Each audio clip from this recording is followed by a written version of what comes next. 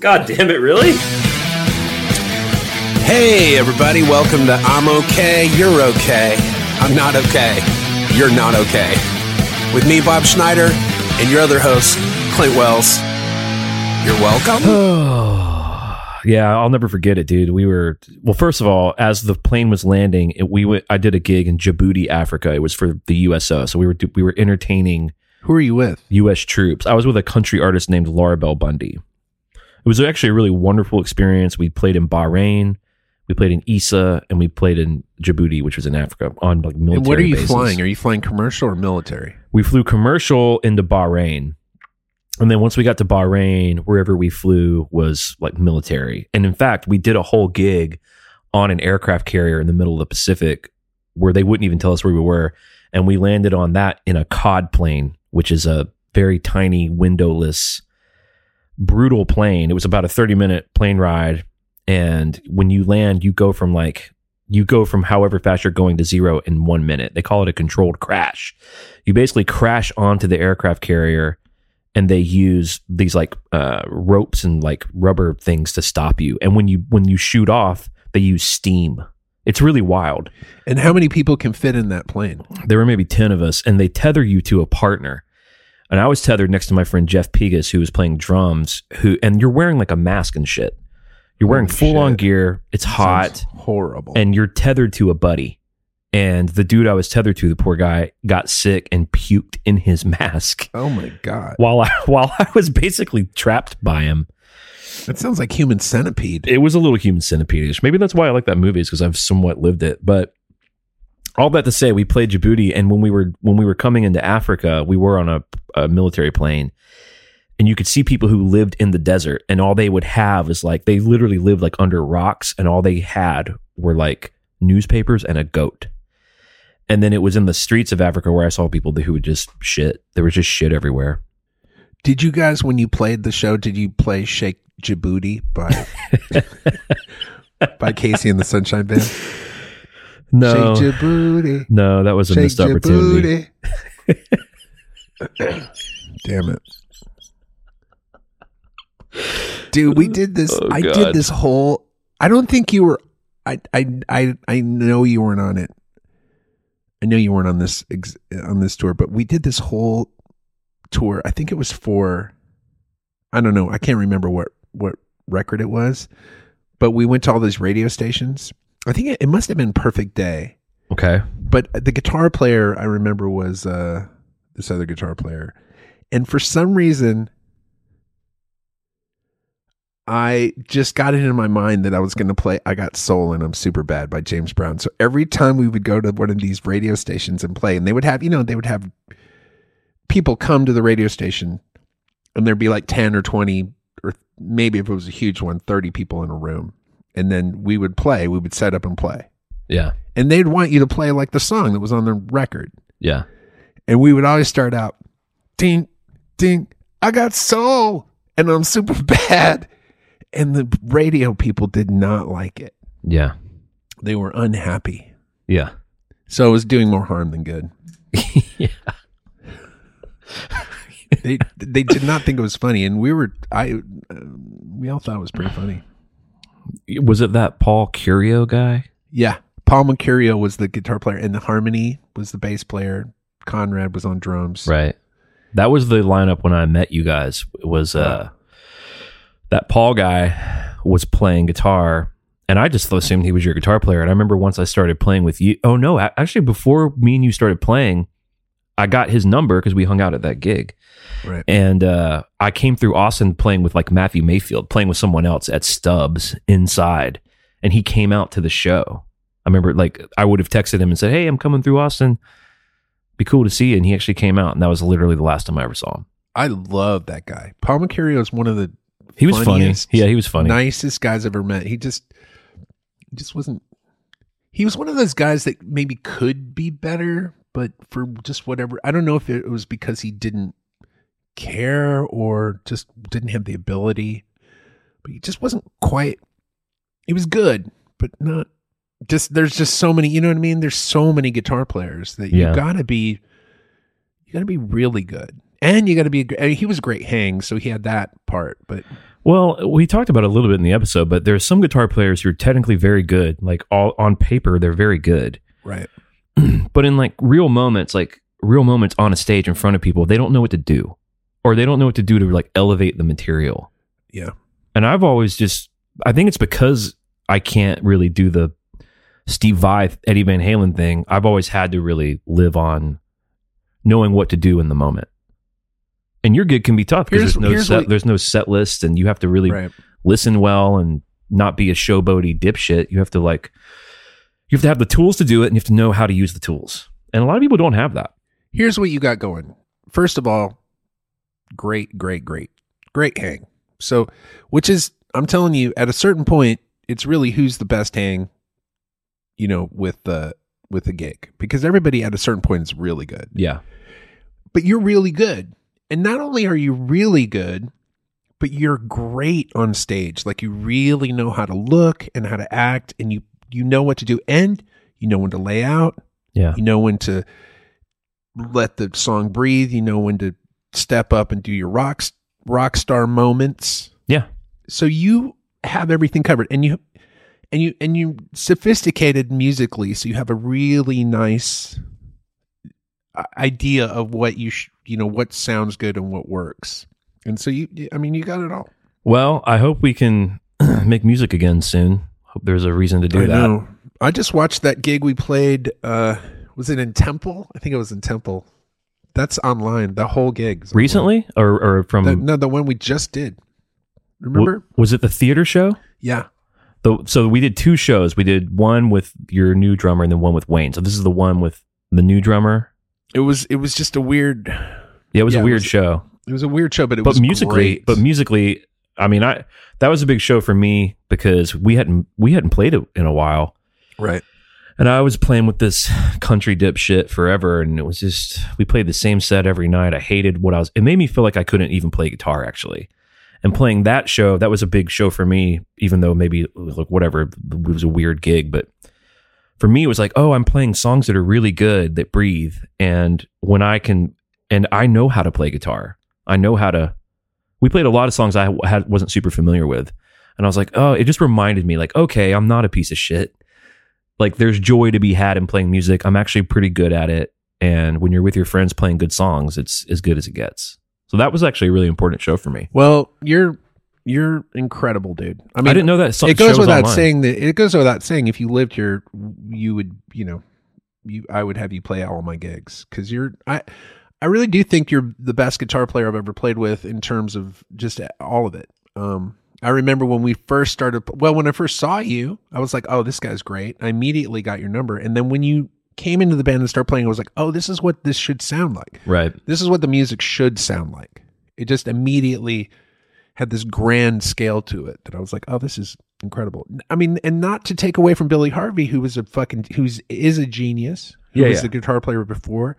Bill Cass is a genius. David Grissom is one of the most lauded guitar players of all time. Played with me for a year. I've played with great guitar players. Those guys, I don't know how to describe this exactly. But Billy himself is an artist. He's a singer-songwriter. Right. That probably in his idea, his great dream is to have a band that has a guitar player, but I don't have those ambitions, and I don't know what Billy Cassis is like, although I became friends with him and liked him, or David, but I don't have that. So for me, it's like just learn the material, and then where it seems like it's going to translate better live to beef this up or step out here, just do that. And it presents itself, and check in with the artist, which in the top end of that, I was always kind of checking in with you. Like, hey, what do you want me to do? And I don't know if that's a Nashville thing, but it was always pretty easy for me to just learn the material the way it goes and always start there. And then usually someone like you would be like, hey, you don't have to play that part exactly. Do something more fun there, or whatever. Make that sound more reggae or European or something, whatever. But I feel like someone like Billy, he's such a great artist in of his own right that him being a side guy was he probably wanted to put too much of himself into it, or didn't want to take the time to like learn the actual parts, mostly even parts he probably recorded. Yeah. Well, yeah. I mean, the thing about Billy is like, he would never learn the song the way I wrote it. Right. He would just play whatever he wanted to play, which Right. is great. Like, it was incredible. But then when I started playing with guys who actually learned the songs the way I recorded them, I was like, oh, this is really cool to hear them like the way I recorded them. Yeah. I didn't even know that was an option. I That's just thought pretty everybody funny. just did whatever the fuck they wanted to do. I mean, not in the small part of the world that I come from. Well, there is magic. There is magic that happened doing it that way. But I would say this, less magic in terms of just actual time, less magic time-wise on stage than hard times. Yeah. More hard times than magic. Yeah, because that's the deal is when it works great. When it doesn't work, it just doesn't work. But when you're more middle of the road and more of a kind of, honestly, more professional side musician, and you're living up to the artistic vision that the artist had initially, you're more than not going to succeed. Well, ideally, the best thing is what you're talking about, which is you start with the material, you learn it, and then you make it better. Yeah.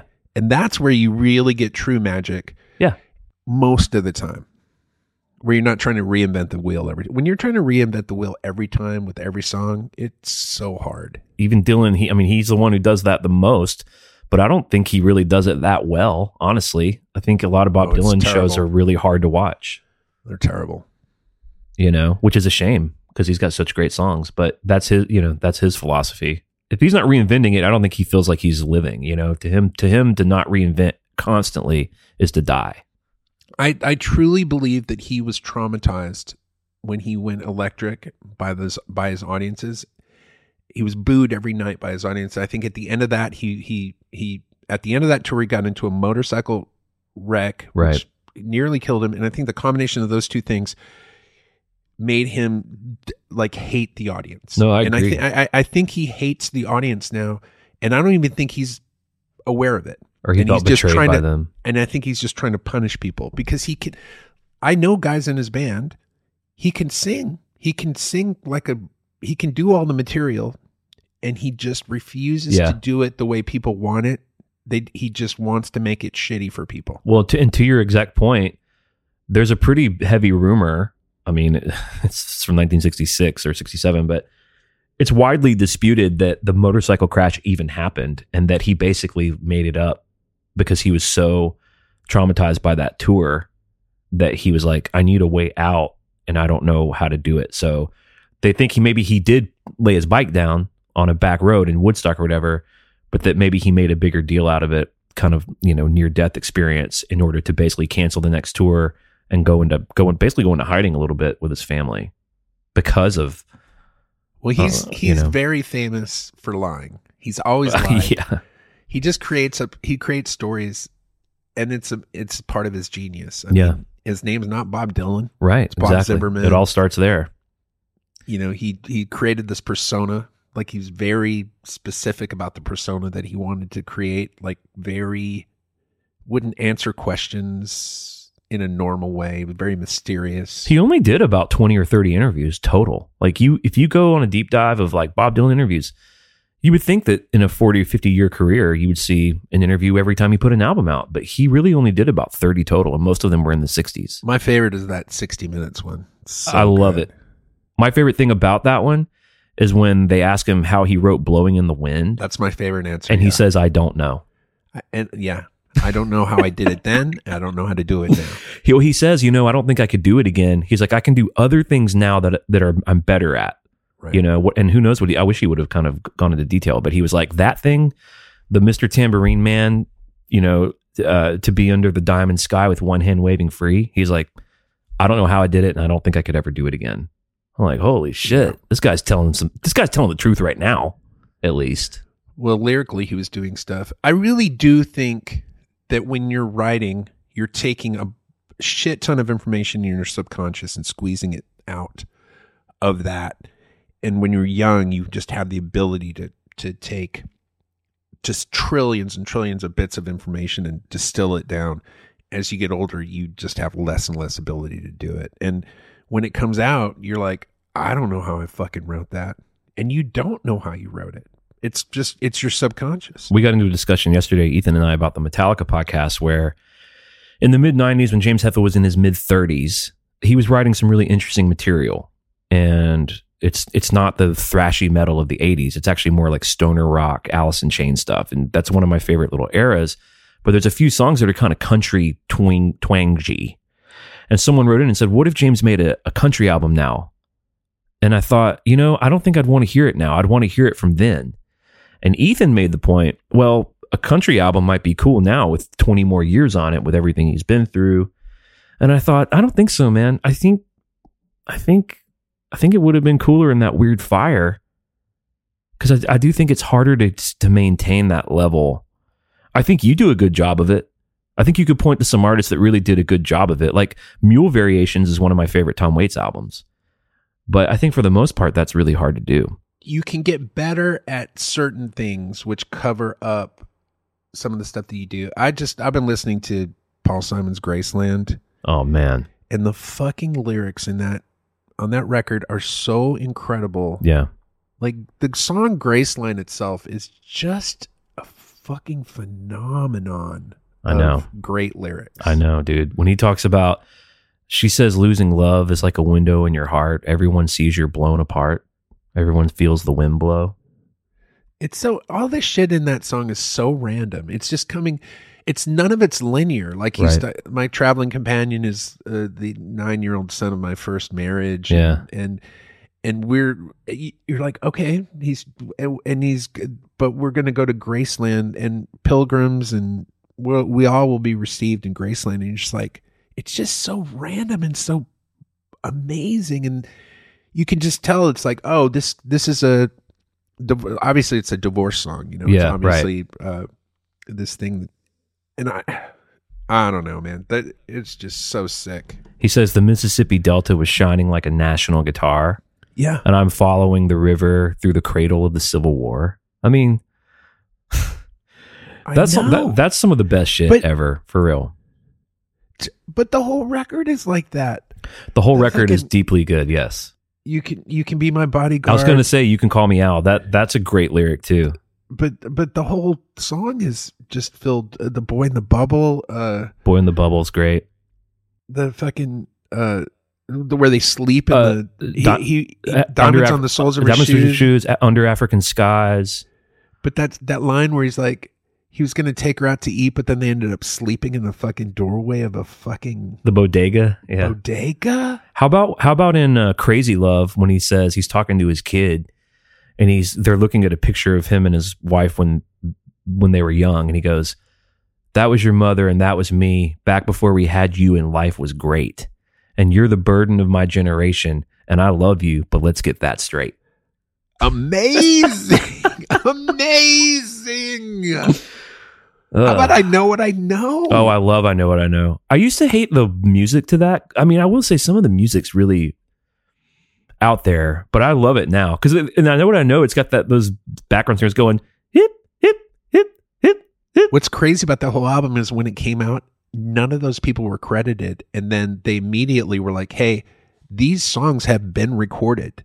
And then so he only gave those people credit for co-writes on those songs because they'd already been recorded. But Los Lobos, since they hadn't previously recorded that music, don't get any songwriting credit for Myth of Fingerprints. And they're listed as the players. That's them playing. On the last song, you mean? On Myth of Fingerprints. Yeah, that's the last Los song. Lobos. That's playing. The last song. Is it? Okay. Yeah. Not the whole album you're talking about, but you're talking about that last song. They weren't credited for that? And they were like, hey, where's our songwriting credit? We came up with the music. And they're like, well, you didn't write the song. I wrote the song. I just used that as fodder. Wow. And he did that with the whole record. When it came out, nobody got credit. Was he trying to like kind of pull a fast one and kind of got busted or what? No, I don't think so. I think he was just like, well, these aren't songs. They're just jamming. And I'm just using that like the same way you would use like a studio musician. Like, here's the song, play it. But instead of, he was just doing it backwards where they were jamming and then he would take that jam and then write the song over that. Similar to like if you wrote a song and then you had somebody come in and play it, you're not going to give the guitar player songwriting credit for playing whatever he plays on guitar. Yeah. Because you've already written the song. So I think that's the way he looked at it, was like, well, these weren't songs. They were just jamming. It was fodder that I was using for the songs. And I wrote the songs because he did write all the lyrics and he wrote the melodies. Right. But on that song, he didn't write the melodies because that was already part of the song. Right. Anyways, so he had to go back, and where he couldn't get out of it, he had to give songwriting credit to those guys like Ladysmith, Black Mambazo. He had to give them credit for Homeless. Oh, right. And all that stuff. But I think still just a fucking incredible record. I think if you're in that position, I think you have to err on the side of being generous with publishing. You know, I think you have to be careful and make sure people aren't trying to, you know, really profit off of your talent. But I do think if you're using someone's piece of music, even though you wrote the lyric and maybe a little bit of vocal melody, you gotta, especially for an established band like Los Lobos, which I guess at that point they were probably a newer band. But well, it's like that Bittersweet Symphony song, yeah, with Richard Ashcroft. Like, right. He had that you know, he had that little piece of music that that Muzak, and then he wrote that song. Now that Muzak wasn't the song. He wrote the song, but you know, he should have, in hindsight, he should have been like, hey, I need to obviously give part of the songwriting credit to this little piece of music. Otherwise that song never gets written if I don't have this piece of music. He didn't do that. He tried to do what everybody was doing back then, which is like, oh, it's a sample, so you can just use it. And I think that's what Paul Simon did, but I don't know. I mean, you look at it now and you go, well, of course, you know, should have given him songwriting credit. I had a song called Vulcan Death Grip, which I wrote, and then we went in the studio, and then Scrappy Judd Newcomb came up with that bam, ba-da-da, da-da-da, da-da-da, which is the hook of the song.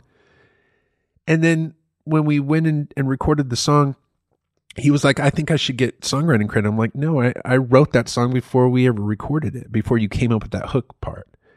And so I never gave him songwriting credit. If I did it today, I would just immediately give him songwriting credit. Like in hindsight, I would. Was he pretty bummed, or was that? He was? No, I think he's still bummed to this day. Wow. And you know, now there's no, and it was played on the radio. He would have made some money off of it. Right. And the same thing happened with Bullets on Lonely Land. The horn guys came up with that horn line in Bullets. There's not much to Bullets, but that that's a hook that's part of that song. Like when I play it live, even if I'm playing solo, I always sing that part. So it's structurally, it's part of the song that I didn't come up with. They should have gotten songwriting credit on that, and I never gave them songwriting credit. Well, it's like the dude that came up with the hook to My Girl, bum, ba-ba-da-ba-da-bum. They never got any of those kinds of credits. It was really just whoever. Was a chick, right? That bass player? I don't know. I thought that's the guitar part. Oh. But I know that like in the Motown days, people would come up with those kinds of signature. They're called signature licks or signature hooks, right? And you don't get credit for that, you know. You don't get songwriting credit, right? You don't get like publishing. I feel like I do feel like though, if you play a song and you have to play that part to make the song, then that should be part of the song. I think the song. Yeah. It's like three things. It's the chord progression, the melody, and the lyrics. That horn part in Bullets is, I didn't know who wrote that or who didn't or whatever, but if you would ask me how integral that was to the song, I would say that that's just as important as the vocal melody. For sure. It's the only melody really in the song. Right. The other stuff can be sung anyway, because the other stuff's just all rap. Right. Yeah, I mean, again, if I were to go back, I would give them songwriting credit for that. Have you ever put songs on your records that were actually co-writes? Yeah, this new one's got co-write on it. Thor's a co-write with Matt the Electrician. That's right. Oh, I was in St. Louis the other day at Vintage Vinyl, and our bass player was like, "I just found a record over there with your name on it, and it was Room Full of Blood. Your vinyl was in there." Oh, cool. Yep, that was pretty cool. Well, that concludes yet another episode of I'm Okay, You're Okay, I'm Not Okay. You can write in bobandclint@gmail.com. You can leave us a positive review on iTunes and Spotify now, which we encourage you to do because it's the easiest and cheapest way for you to support the show. If you're willing and able and you want to give us $5 or $10 a month to say thank you for all the content we make every week, you can do that on Patreon, patreon.com/theletters IOK. and we'll see you next time. Bye. Bye.